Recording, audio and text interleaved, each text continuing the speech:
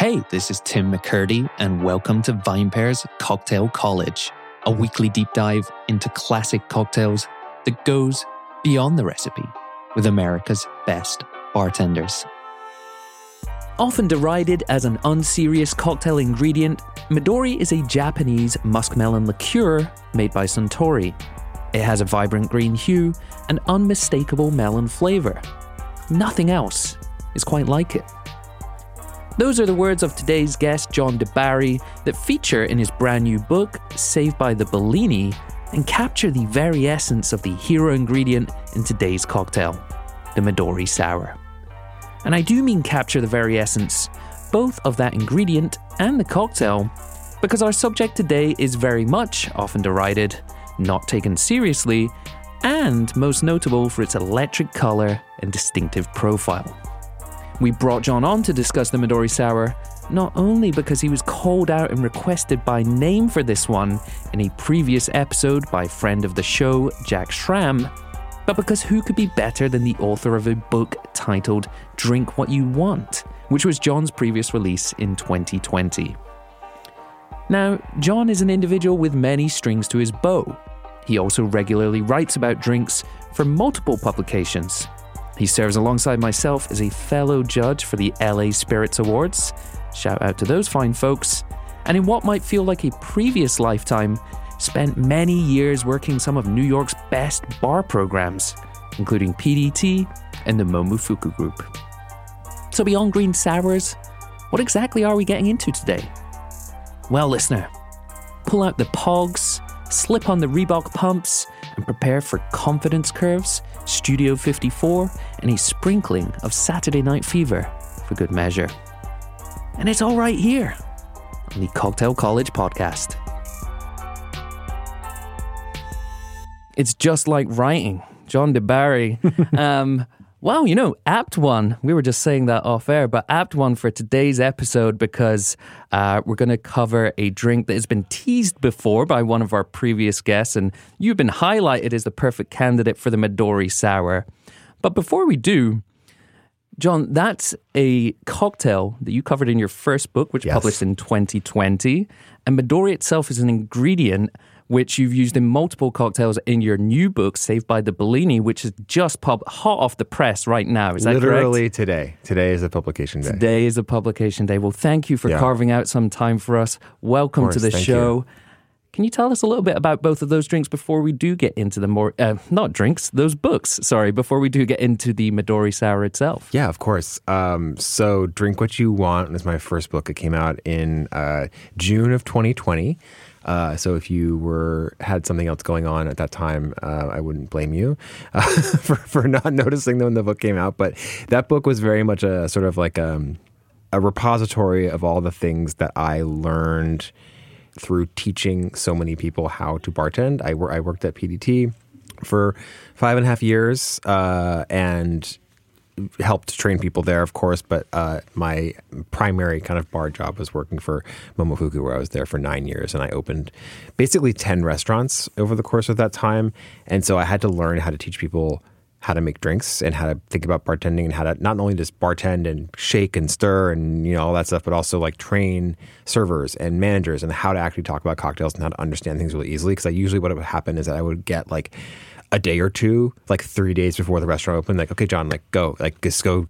You have 3 hours, you know, to train everybody how to make drinks. And I'm like, oh crap. So getting enough reps under my belt with that prepared me to write this book, where it took all of the cocktail arcana and all of the things that people are very kind of intimidated about, like, oh, can I use this? Am I going to get in trouble if I do it this way instead of that way? And like, I like this ingredient. Does that make me a bad person? And it's all those questions are like, it doesn't matter. Like it's called Drink What You Want. You know, it's like, if you like it and you understand the reason why you like it and you understand your own kind of like contours of your own preferences, then that's all that matters. Mm-hmm. So that's what that book was all about. Mm-hmm. And sounds a lot like, too, something we were chatting about off air, just like both through the title of the book and the content, very much you putting your, and I hope you don't hate me using this word, but like philosophy when it comes to making drinks and drinking, right? Like down on paper, everything you built up throughout your career and just putting that down. Whereas Saved by the Bellini maybe feels like a step in a slightly different direction there, but very fun all the same. Yeah, exactly. And so to go into why the Midori Sour showed up in Drink What You Want, there's a lot of sort of, and I was the perpetrator, of this as well, of just a lot of like judgmental kind of like, oh, like we're not going to make this drink because it's bad. Like I don't serve vodka because it's like boring. And so I wanted to rehabilitate the Midori Sour and show that you can make drinks with liqueurs that are balanced and just as delicious as like a perfectly balanced margarita. It's just the sugar is coming from different places. So in the book, I actually have the Midori and the Amaretto Sour next to each other because it's the same recipe and it's a 3-ingredient drink. It's just the liqueur, egg white, and citrus. And it shows that like when you have a super sweet base spirit, which is your liqueur, you can just leave out the rest of the sugar that has to be in the other drink. And so it's a way of illustrating that you really can make a good drink out of any ingredient as long as you're really thoughtful about why it's there. Smart. And so that was a way for me to sneak in, like the Midori. And I'd written about liqueur drinks and like Midori Sours and Blue Hawaiians before. It's sort of like one of my fun things to do is to rehabilitate drinks that are kind of considered bad or liqueurs or ingredients that people think are tacky. And then with Saved by the Bellini, if you don't get the reference, like Saved by the Bell is a very iconic 90s television show.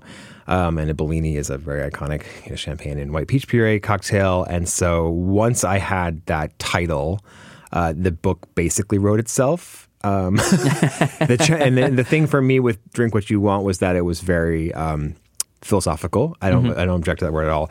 And it was very a lot of existential questioning of like, what am I writing about? Whereas this, I was like, okay, I'm just writing a book about the 90s. Like this, like, do I like Jurassic Park? Yes. How do I make a Jurassic Park cocktail? Okay, then then that sort of it becomes very easy. But then it's like, when working with the drinks themselves, I was basically all of these drinks except for a few are like fully their own drink. It's not like just like here's my version of a daiquiri. It's like there's all sorts of weird stuff in it that like things that you would never necessarily put in a cocktail are there.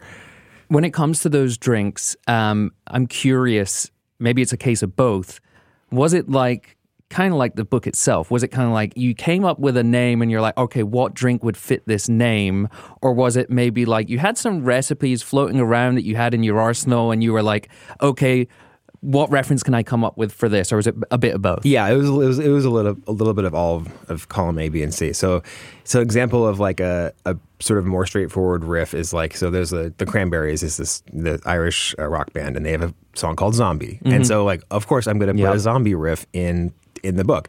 And Zombie is a very complicated drink, so I sort of made it a little bit more simple, and I used a grenadine syrup that has some extra fancy ingredients in it to make it sort of my own, but it still basically was just a zombie. Yeah. And then another kind of entry point into a drink is, so I was talking about Jurassic Park, and so the Jurassic Park cocktail is called Life Finds a Way. And it's a whey cocktail, so you basically make ricotta, and then you use the whey in this sort of blended mango tropical drink that's like supposed to refer to Costa Rica, where that's the setting of the movie. And so it was like, okay, I need to do Jurassic Park. The best pun for the Jurassic Park is Life Finds a Way. So you need to use whey and make it a Costa Rica kind of Central American drink. And so that's sort of like from that, you then can put those pieces together in a way that's balanced and delicious. And then another way is like, sorry, no pun intended. Another way, we love a pun here on this podcast. Do not worry at all. You're right at home here, John. Is like, so for instance, there's a Clueless cocktail, right? And it's like, come on, like it's like one of the most like the world is divided before that movie and after that movie. It was so good, and I wanted to see like what were people drinking in that movie, like so. I watched the movie. I did like a close viewing of Clueless on like 10 a.m. on like a last year like February morning, and just noticed all the things that people were drinking, and obviously they're drinking like alcohol at like a party, but then like she's drinking Diet Coke in a few scenes, and then there's also this like storyline where she's trying to set her teachers up with each other, and she gives one of her teachers like a thermos full of coffee and says to her teacher that, oh, I don't drink coffee because it stunts your growth and I want to be 6 foot tall. But then you see her in the movie later, her being Cher Horowitz, Alicia Silverstone, you see her in the movie drinking like mocha frappuccinos or something like that. It's basically like a Starbucks drink. So she actually does drink coffee. So is she lying, or is it a continuity error? So I'm working with that and how to make a drink. So it's like, what's a Diet Coke and coffee cocktail that you can make that's good? So I actually put together, it's basically a rum and Coke with like cold brew in it. It's kind of like a fancy Diet Coke cocktail, which sounds completely insane and unhinged. But when you actually drink the drink, if you were to sort of blind taste someone on it, like it would, like people wouldn't necessarily object to it on any kind of like visceral ground, but they would just be like, wow, you made a drink with Diet Coke. That's wild. That's so good. So that's sort of how those drinks all kind of came about. Mm-hmm.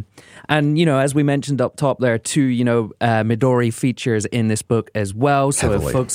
if folks are maybe listening to this episode, they don't own a bottle, they're going out and buying one because they want to experiment with the Midori Sour, then they can go right out there and buy the book there too and figure out some other uses for it, because I do think this is something that comes up a lot in this show, but like when you have those one cocktail bottles in a sense, right? Like one ingredient that only gets used for one thing, it can be a tough sell. Yeah.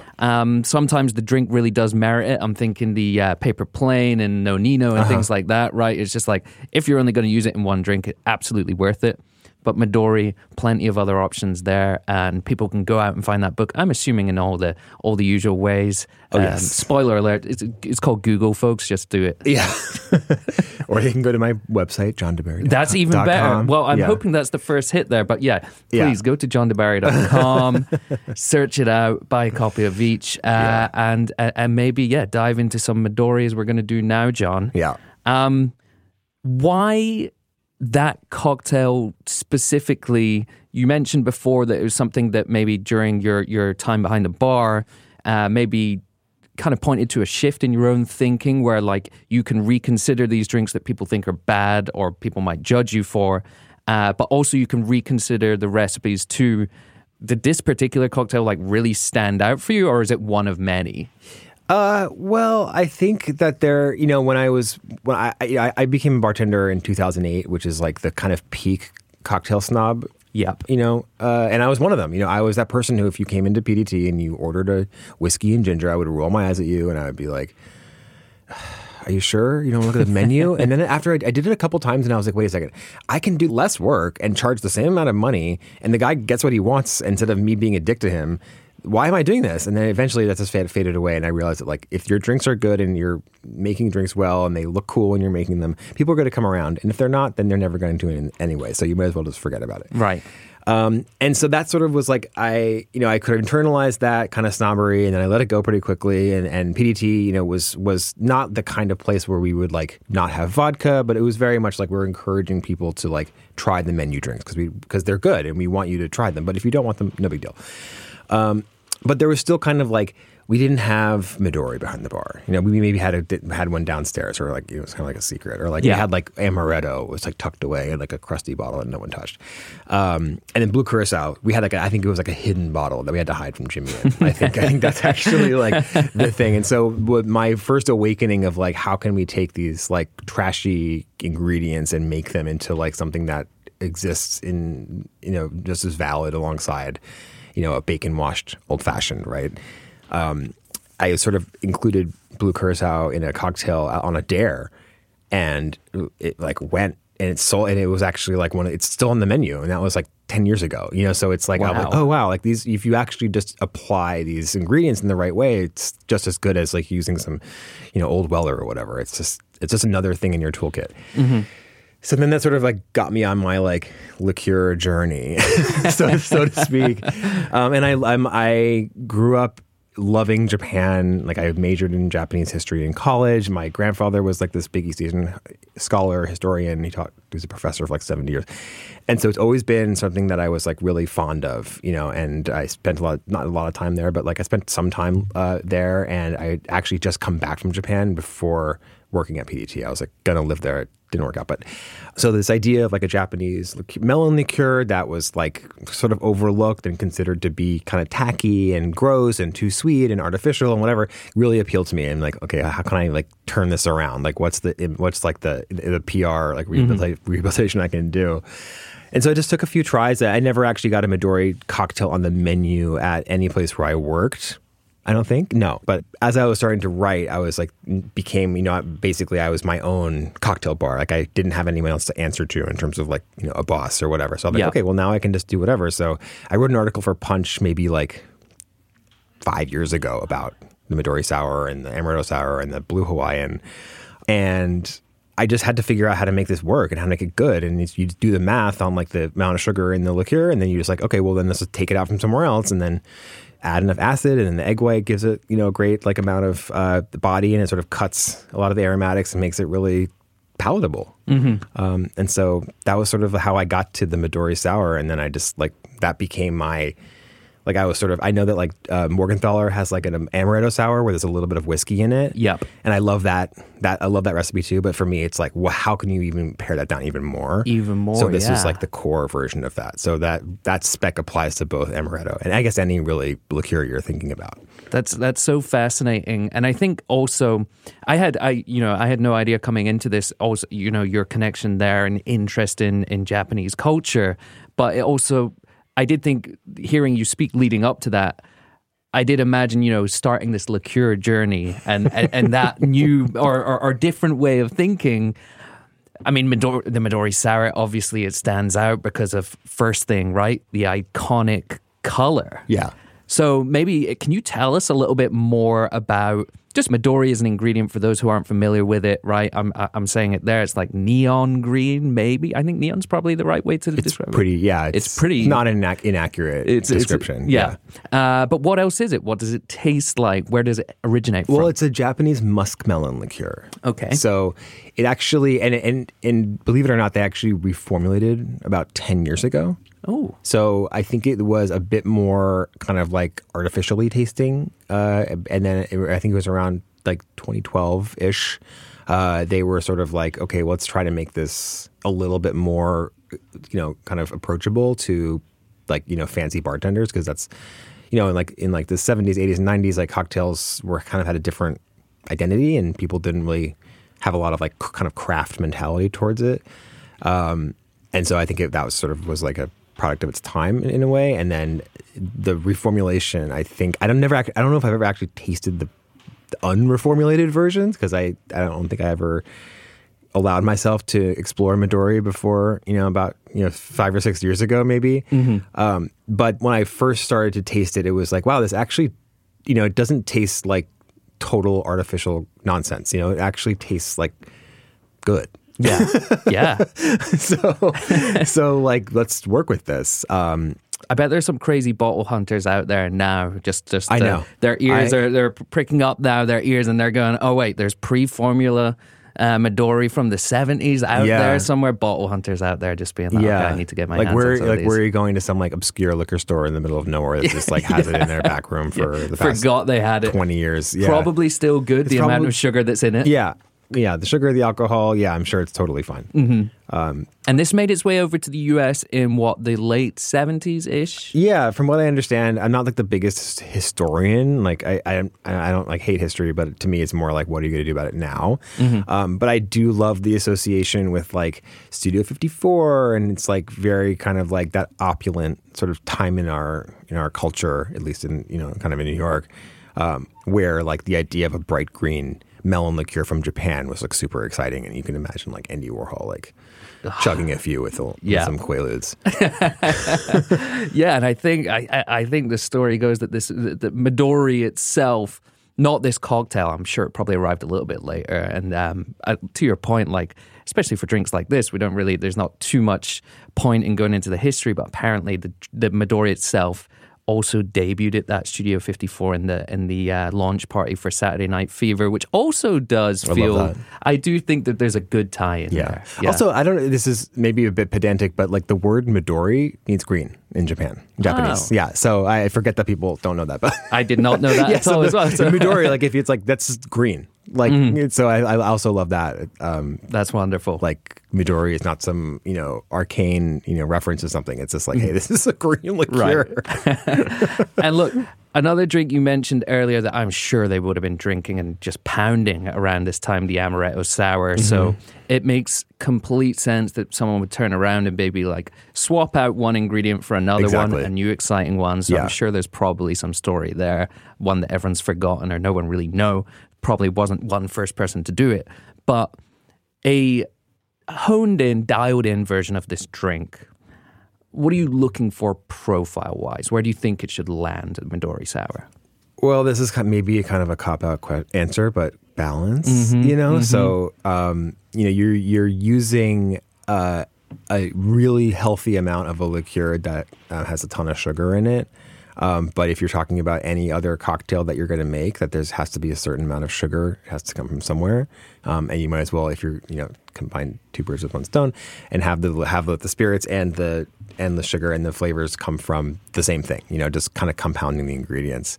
And I think that I have to kind of speculate that like the Midori Sour was probably developed using sour mix, which is basically just sugar and egg white powder and some level of citrus in some form, depending on how good your sour mix is, and not like fancy like, you know, bar made sour mix, you know, that you can find now, but like real like on the shelf like preservative sour mix. So that it does have that egg white component like to it most likely, so that the kind of airiness sort of cuts through a bit of the aromatic intensity as well as the sweetness, so that the kind of the space, like the foam creates air that creates space, so it's like a bit of a bigger drink. So I think like a Midori Sour, it's just Midori and lime juice, or Midori and lemon juice probably is not disgusting, but I think that there's the egg white really is like what makes it and kind of like brings everything kind of more to life rather than just sort of like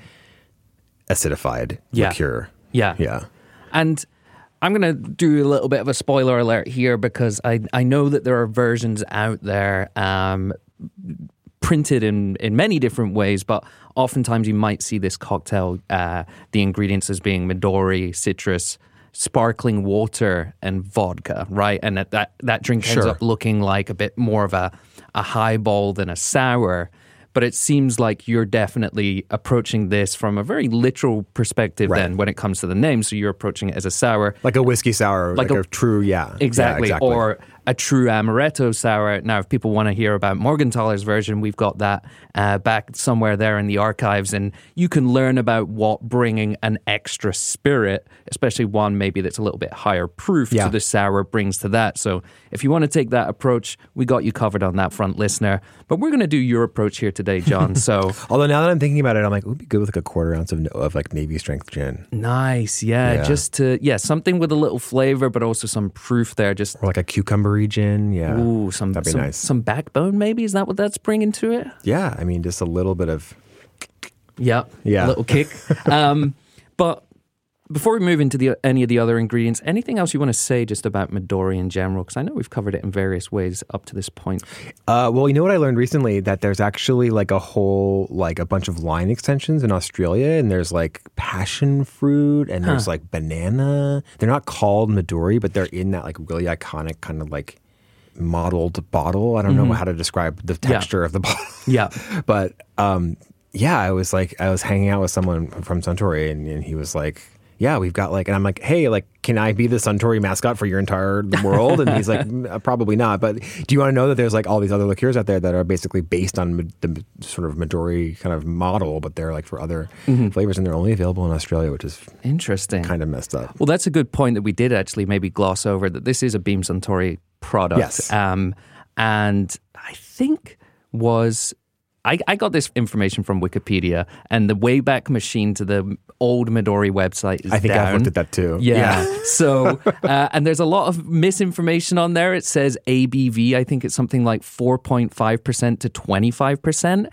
That seems like kind of a major reformulation. So that seems like an error.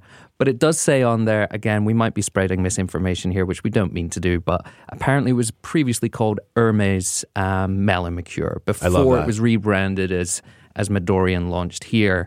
I don't know whether there's anything just to do with geographical closeness that means that maybe some of those extensions might be more Or maybe just the Australians love very vibrant liqueurs. Yeah, maybe. I mean, I feel like we went through a very dry phase. Yes. Not dry in terms of no alcohol, but dry in terms of like people who were just really afraid of sweetness, even though people like sweetness more than they think they do.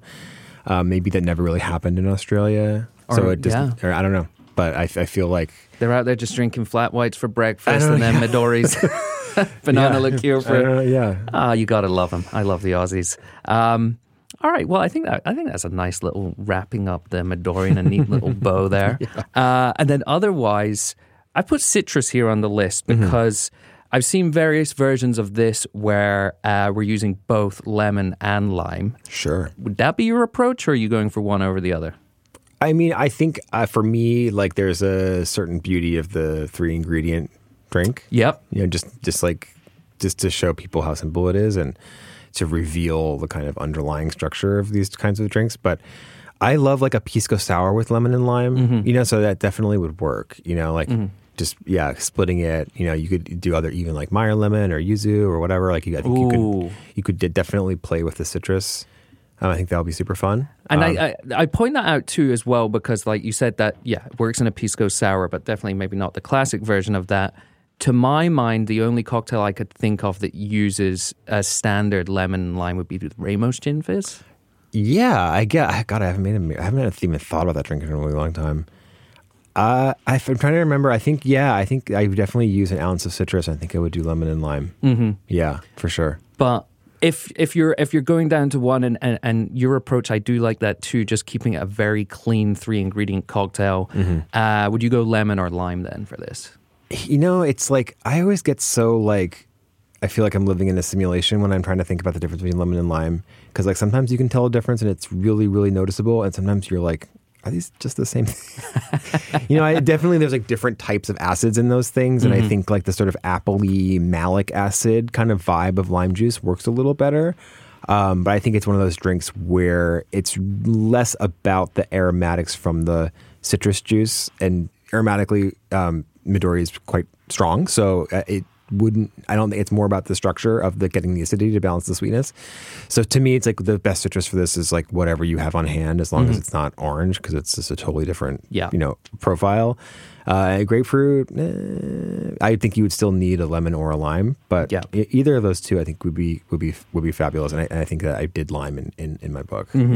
Yeah, that makes sense. Yeah, maybe feels like, I don't know whether this is true on the actual like pH scale, but it definitely feels like lime is a little bit more piercing when it comes to acidity than lemon, so that makes sense. I feel like there's a sort of superstition about lemon and lime, and it's just like, has someone done, like, I'm sure Dave Arnold probably has done some rigorous analysis of the difference between the two of these citruses, but it's just sort of like, you just kind of have to feel it out. Yeah. You know, like, it's like, whiskey and lime is great, but whiskey and lemon's also really good. It's like, why? You know, and like, is lime and gin or lemon and gin, like they all sort of work for different reasons. Well, it speaks to drink what you want, right? Like, I feel like people are almost apologetic where they're like, look, I've got this cocktail that I want to make that's sour profile, but I only have lemon on hand instead of lime. Like, I know. Should I be apologetic about the fact that I'm using lemon instead of lime? Like, yeah, drink it, see if you like it. Yeah, that's like I'm like an online cocktail therapist. Like, people will DM me and they're like, hey, like, is it okay if I do this and this? And I'm like, yes.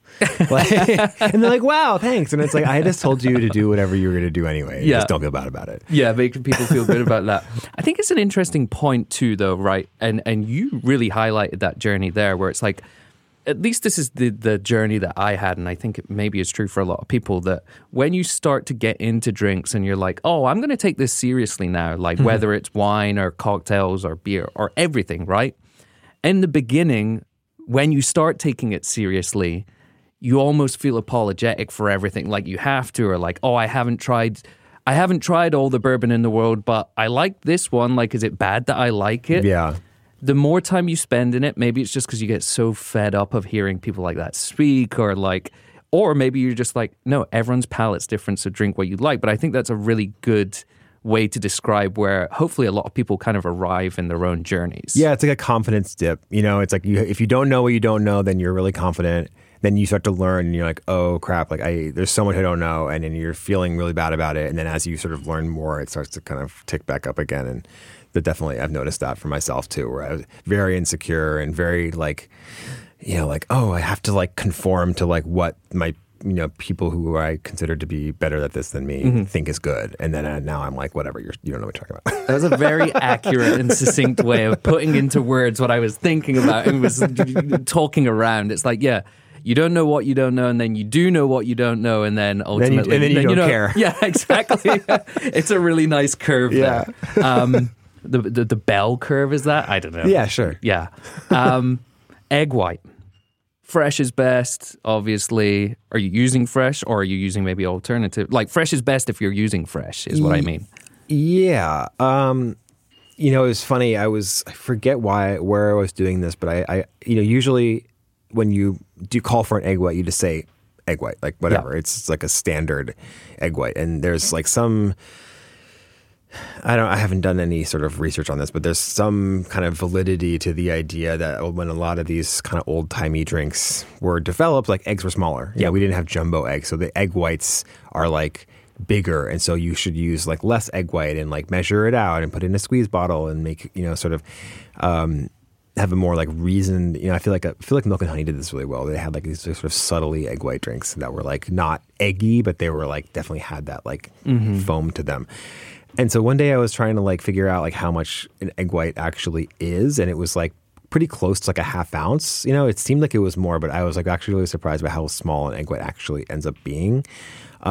So maybe that was just the one egg that I did, and just I'm extrapolating all that data to like the entire world, but maybe that's wrong. But like I think that like egg white should definitely be fresh, because I think that there's a lot of since you're so much like not necessarily like in terms of volume, but in terms of like structure, real estate in the drink, it's the egg white's kind of everywhere, and so because have all the ingredients kind of wrapped up in this like airy matrix of proteins that like sort of it's like very in your face, and you can have this kind of almost barnyard smell, which is why a lot of egg drinks have like a bitters over the top, so you kind of like are masking this sort of like smart gamey kind of flavor, which I don't always pick up on, but I think definitely like if you're using an egg white that's been sitting out for a while, like it's probably not a great idea. But I think as long as it's sort of like refrigerated and reasonably fresh, I think it's fine.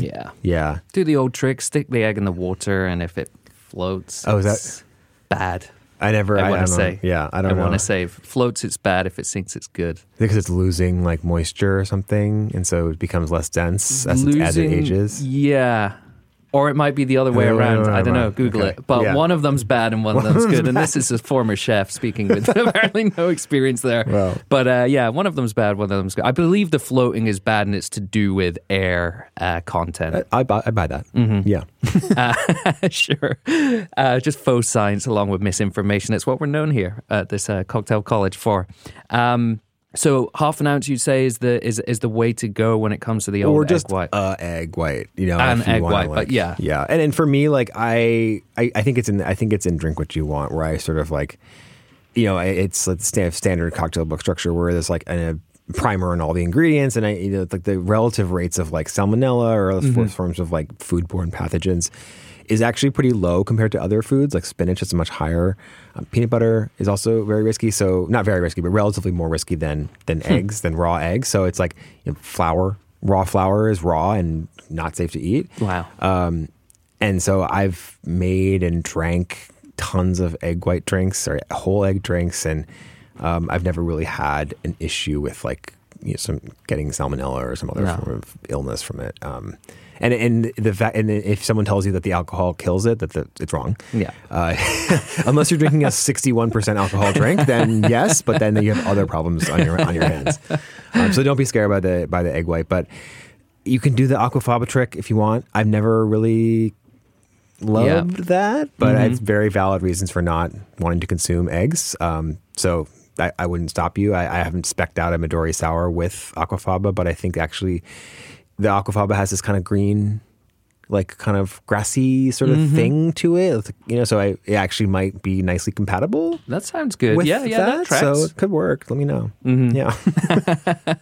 I like that though. I'm taking away two things from that. I'm from here on in.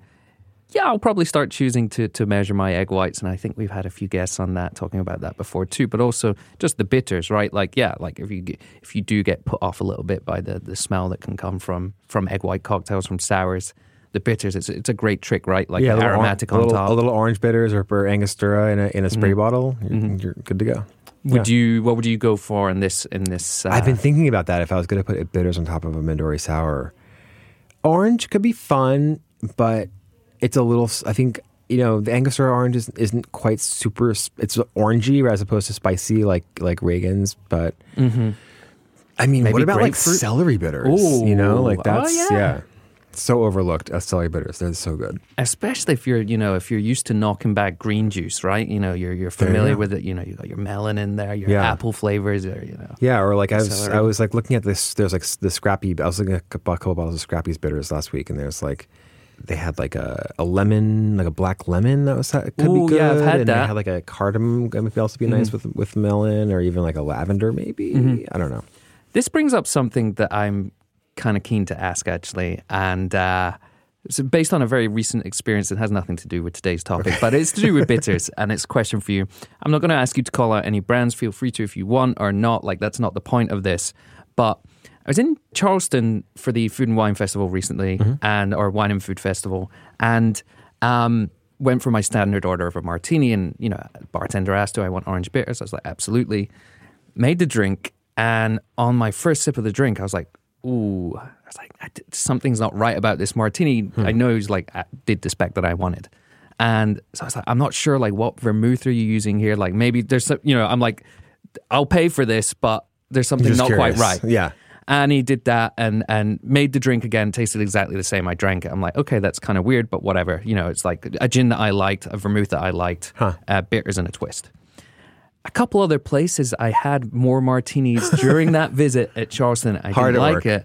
I just making sure, doing the groundwork. Every single one, I had that same experience, and ultimately came to realize that everyone was using Angostura orange bitters rather than Regan's, which I'm used to. Okay. I'd always previously assumed, like, look, these two things are interchangeable. Like, no. I had no idea. So that's a very long and roundabout way of asking, like, do you have preferences then when it comes to bitters, and like brands specifically matter versus like all orange bitters are interchangeable? Absolutely not all orange bitters are interchangeable. When I was starting at PDT, we had house orange bitters, which is a equal parts blend of, it's Fees and Reagan's. And Fees is very orangey, and it's a glycerin base too, so it's really more about like kind of the orange, like literal orange, and plus like it's kind of non-aromatic bittering agent, like probably gentian. But the Reagan's is it's, from what I understand, like an archival recipe. So he basically found a couple versions, and why it's like number 6 on the bottle. Oh, interesting. And he was like it was like a TTB thing. I forget, it's arcane, but and interesting if you can find him talking about it, which I'm sure exists. And it was very clovey. It's very aromatic. It's like not like like a face full of oranges. So we blended the two. I don't know if that's still being done, but for my entire time there, that's what we did. And then I found Angostura orange, and I think that the Angostura orange is like the best balance of the two. Oh, interesting. So I like that. So I have a bottle of Angostura orange in my back bar. But I also, when I started working at PDT, speaking of Hermes, we had the Hermes bitters, the Japanese cocktail bitters, which are kind of orangey, like they're orange bitters, and I sort of long for that. That's interesting, though. Yeah, no, I mean, again, one of those things I'd never considered, and we're having the bitters chat, and it's been, I'm not going to lie, it's been on my mind for a little while now, so I appreciate the expert insight in there too, and just realize now maybe I should start making my own bitters blends at home. It's so annoying. It's annoying. It's a lot of work. I mean, if it's fun for you, then that's. What if that's what I want to drink, though, John? Exactly. I'm not going to stop you, but it's like I think that like there's a certain.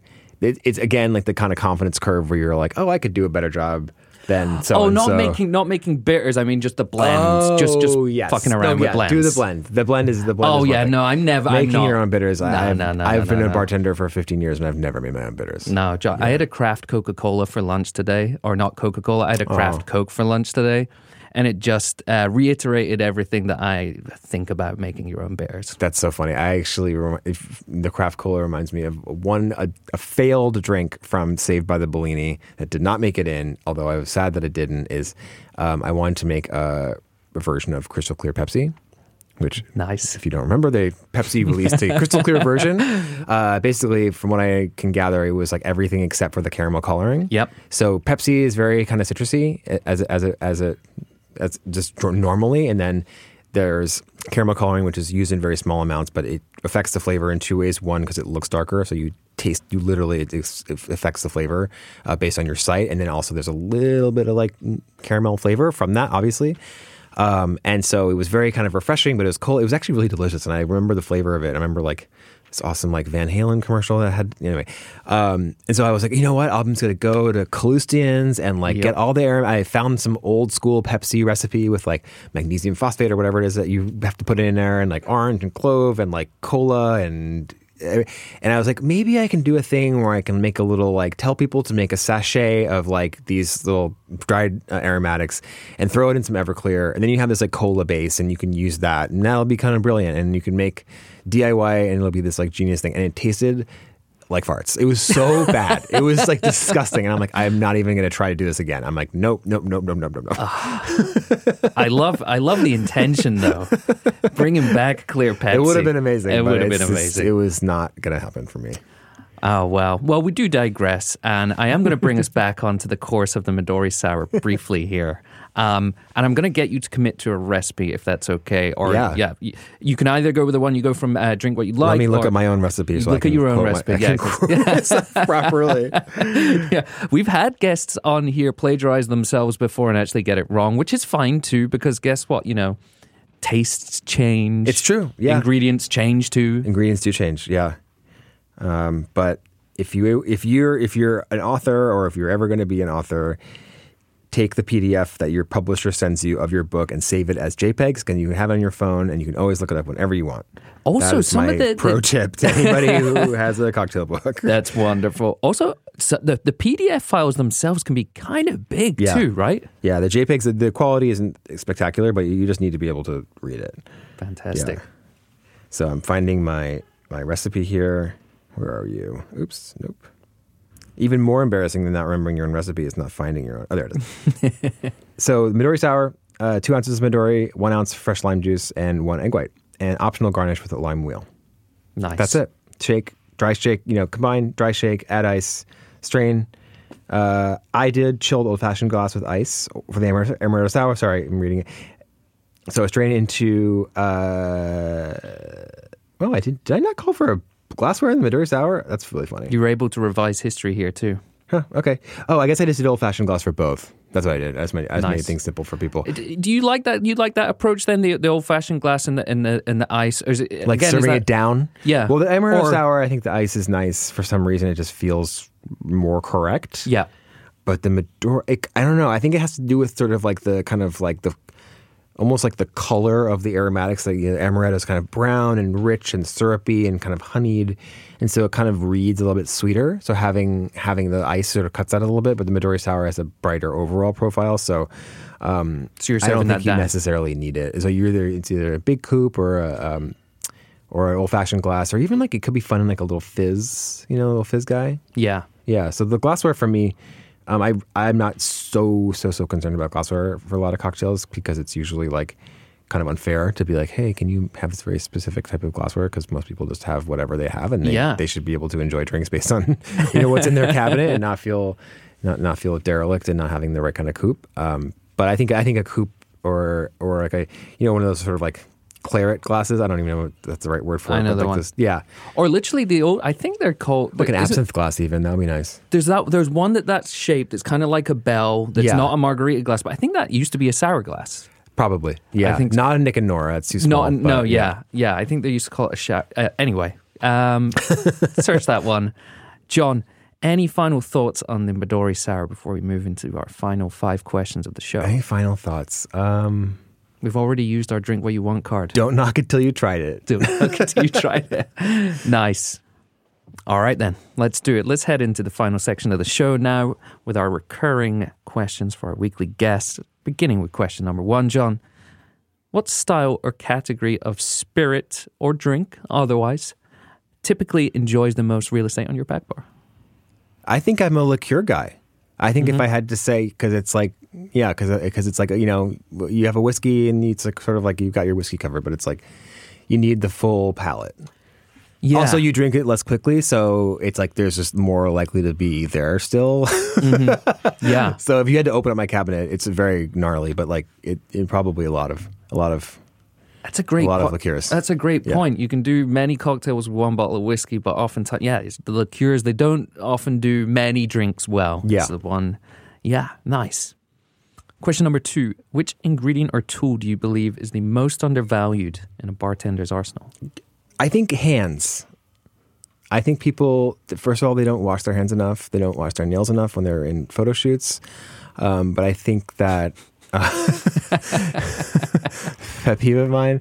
But I think that people sort of, they get really hung up on if they have the prettiest bar spoon, or if they have the right type of jigger, or if their shaker is from Japan or whatever, that it's like you sort of don't really realize how much power you have in yourself and your own kind of like ability to manipulate the world. So it's fun to watch bartenders like kind of who know how to use their hands versus bartenders who are just sort of like working the tools. Mm-hmm. So, you mentioned the cranberries earlier. Yeah. I think for the longest time I was singing that as In Your Hands, but it's in your head, isn't it? Yes, it is. I've been 10 years I was singing that song wrong for, just in my head. There's a Björk song called It's in Our Hands, so it could have been that. I don't know, I was thinking about that because I think we did use that pun reference as well when we covered the zombie on this show. We like a pun, as I said. Question number 3. What's the most important piece of advice you've received while working in this industry? God. Can I give you 2? Yeah. Okay, I'll do. One is from Jim Meehan, and it was sort of in the kind of in my confidence curve was sort of up on the upswing, and so I was like I was getting to be like sort of prominent and known, and I was not just like some bartender who was trying to figure stuff out, and I was feeling a little bit like bored, and I was like, oh, I'm not busy enough, like, oh, like should I be like doing this or that? And Jim was like, you should work out like it's your job right now, because you probably won't always have the chance to do so. I always prioritize like exercise and like physical maintenance of myself. And so because I know that if I have the chance, I should do it. I'm also very lucky that I enjoy doing it. But and then I also know that there are some weeks or some days where it's just not going to happen. And then banking that time and like maybe I'll go to 2 yoga classes on a Sunday morning or whatever, like that's just something that happens. So that's very good advice that I think about a lot, and not to feel bad about that either, and not to see that as sort of like a luxury or something, but actually see this as like an investment in yourself. And like, especially if you're working in a creative field or a field like bartending where you need to be in shape and you need to be able to move, as well as you possibly can, then that's actually very good to do, and don't feel like you're being luxurious. And then this is not necessarily like advice, so to speak, but when I was working for Momofuku, I was talking to Dave Chang about this restaurant that we opened in Chelsea called Nishi. It's no longer open, very sadly, because it was a very good restaurant. But we were at this meeting and we were just sort of talking about everything, and he just turns to me and he's like, John, I want you to make a cocktail program that is completely Italian, but don't use anything that's actually from Italy. And I was not that at the time. I probably should have been more scared than I was, but I was like, oh my God, yes, this is I love this. And this, it instilled in me the sort of like love of like fucked up like limitations, and how like the like restricting yourself in kind of arbitrary ways can actually be like tremendously powerful and very kind of like productive in terms of like allowing you to explore creativity and giving yourself freedom within boundaries because choice can be very paralyzing, and going in any direction is harder than going in 2, so that made me sort of, and then the drinks that I created based on that prompt ended up being some of my favorite drinks I've ever made in my life. And so that sort of made me just love to have like restrictions, which I think is also why Saved by the Bellini was so easy to write for me, because it was like 90s drinks, like drinks from about things like things from the 90s that I love, make drinks based on that, and it was sort of like it wrote itself. It was super. It just flowed out of me. So, I value like sort of arbitrary restrictions as like a way of spurring creativity. Can you share one of those drinks from that time with us? Maybe one of your favorites there, and Let's see. I did this like really awesome sort of like daiquiri riff with this shochu that was made with black sugar. There's soju from Korea and there's shochu from Japan, and it was a sort of rummy kind of like white spirit that's like 30-ish % ABV. And then there was this German kind of hibiscus liqueur that was really delicious. And I made this kind of hibiscus-y sort of like, not really very Italian, I have to admit, but like... I was going to say that very famous Italian quintessential cocktail there. But it was so delicious. It was, I forget what I called it. And I also did like a sort of white Negroni with like a saffron-infused gin and... I forget what it is now, but it was this sort of, it also uses a black sesame shochu as well. So it had this like earthy kind of like thing. And the name of it was like Shiro Negro, which is like a portmanteau of Shiro, which is white in Japanese, and Negro, which is black in Italian. So it was like very much like an encapsulation of that restaurant in terms of like the Japanese take on Italian. Nice. So yeah. That's really cool. Yeah. That sounds like very a lot of specific fun. liqueurs that probably aren't even on the market anymore. Yeah. Yeah, so. Amazing. Question number 4, penultimate question today. If you could only visit one last bar in your life, what would it be? I think, okay, so here's my question about these, like, is it that, am I visiting the bar and then I can't go to another bar for the rest of my life? Or am I visiting the bar and I'm dying right afterwards? So I've always imagined this as open to interpretation from the person who's on the receiving end, and they've never. And generally speaking, people don't ask, but that's a great point. It can be either. It can be like I'm only going to one last bar, but I can go as many times and as I walk want. out and someone just cuts your head off. No. Yeah. No, it can be that one of like. Yes, but you can go there as many times as you want for the rest of your life. Okay. Yes. That's another wrinkle to it. Yeah. Because either way, it's Tonga Room in the Peninsula Hotel in San Francisco, because it's just it rains inside of a bar. Like that's it. I'm sorry. Yeah. What more could you ask for? Yeah. Yeah. So Midori Sour. Sorry to all my friends who own bars, but it's going to be the Tonga Room. Nice. All right. Last question for you. And again, actually, no, this one is a lot more specific. Just reminding myself of it. If you knew that the next cocktail you drank was going to be your last, right? What would you order or make? Again, is this I'm going to finish this cocktail and then I'm in the guillotine, or is it like this is like it and then I can live for 70 years afterwards? Can be either of those. Okay. But I'm going to ask you, therefore, to tell me whether you're ordering it or making it, because no one ever answers that part. Interesting. Well, I think if it was going to be, if it was like the getting ready to go to the guillotine cocktail, it might be like a fancy champagne, like something just like nice and just sort of like, you have the kind of like very sensation of like the very intense and just like delicious champagne as like your head gets chopped off, and that sounds kind of nice. If I had to keep living after the drink, I would probably choose something a little bit more like, or if it could be the only drink I ever be able to drink for the rest of my life, I have to pick one. It would probably be something a bit more like boring and refreshing. I'm a huge fan of sparkling water, and there's this Romanian sparkling water that my dad's wife introduced me to a couple years ago, and it's so good and so like bubbly in a weird kind of very powerful way, and it comes in 1.5 liter bottles. And so that's just like my like I can just like crush an entire bottle of it in 2 seconds. And so like if I had to live with myself after this drink, it would probably be one of those. Is it like one of those really salty ones, like a Gerolsteiner? It's a little Gerolsteiner-y. Okay. Yeah, but not quite as intense. No. And a little bit softer in the bubbles. It's like kind of Pellegrino texture with Gerolsteiner minerality. Nice. Yeah. That one for the water nerds out there. John, it's been an absolute pleasure. Thank you so much for joining us today. And reminder once again, folks, support independent places to publish things. JohnDeBarry.com. Forget Amazon. Forget Google. You don't need any of those things. JohnDeBarry.com. Well, yeah, you can order. I mean, you can go. There's a link to my publisher's page where you can buy the book from wherever you want. I would recommend. There's Blue Stockings is like a queer bookstore in the Lower East Side that's right by me, and so BlueStockings.com. They have it. They'll ship it to you. You can pick it up if you live in New York City. Yeah, Amazon. Leaving me a review on Amazon. Yeah, leave the review on Amazon. Yeah, just game the whole system, folks. While you're at it, head over to the Apple Podcast page. Leave us a review. Yeah. Leave us a 5-star review if you want. Anyway, John, thank you so much. It's been a pleasure. Cheers. Okay, I know what you're thinking, folks. That was a lot of info. But here's the good news.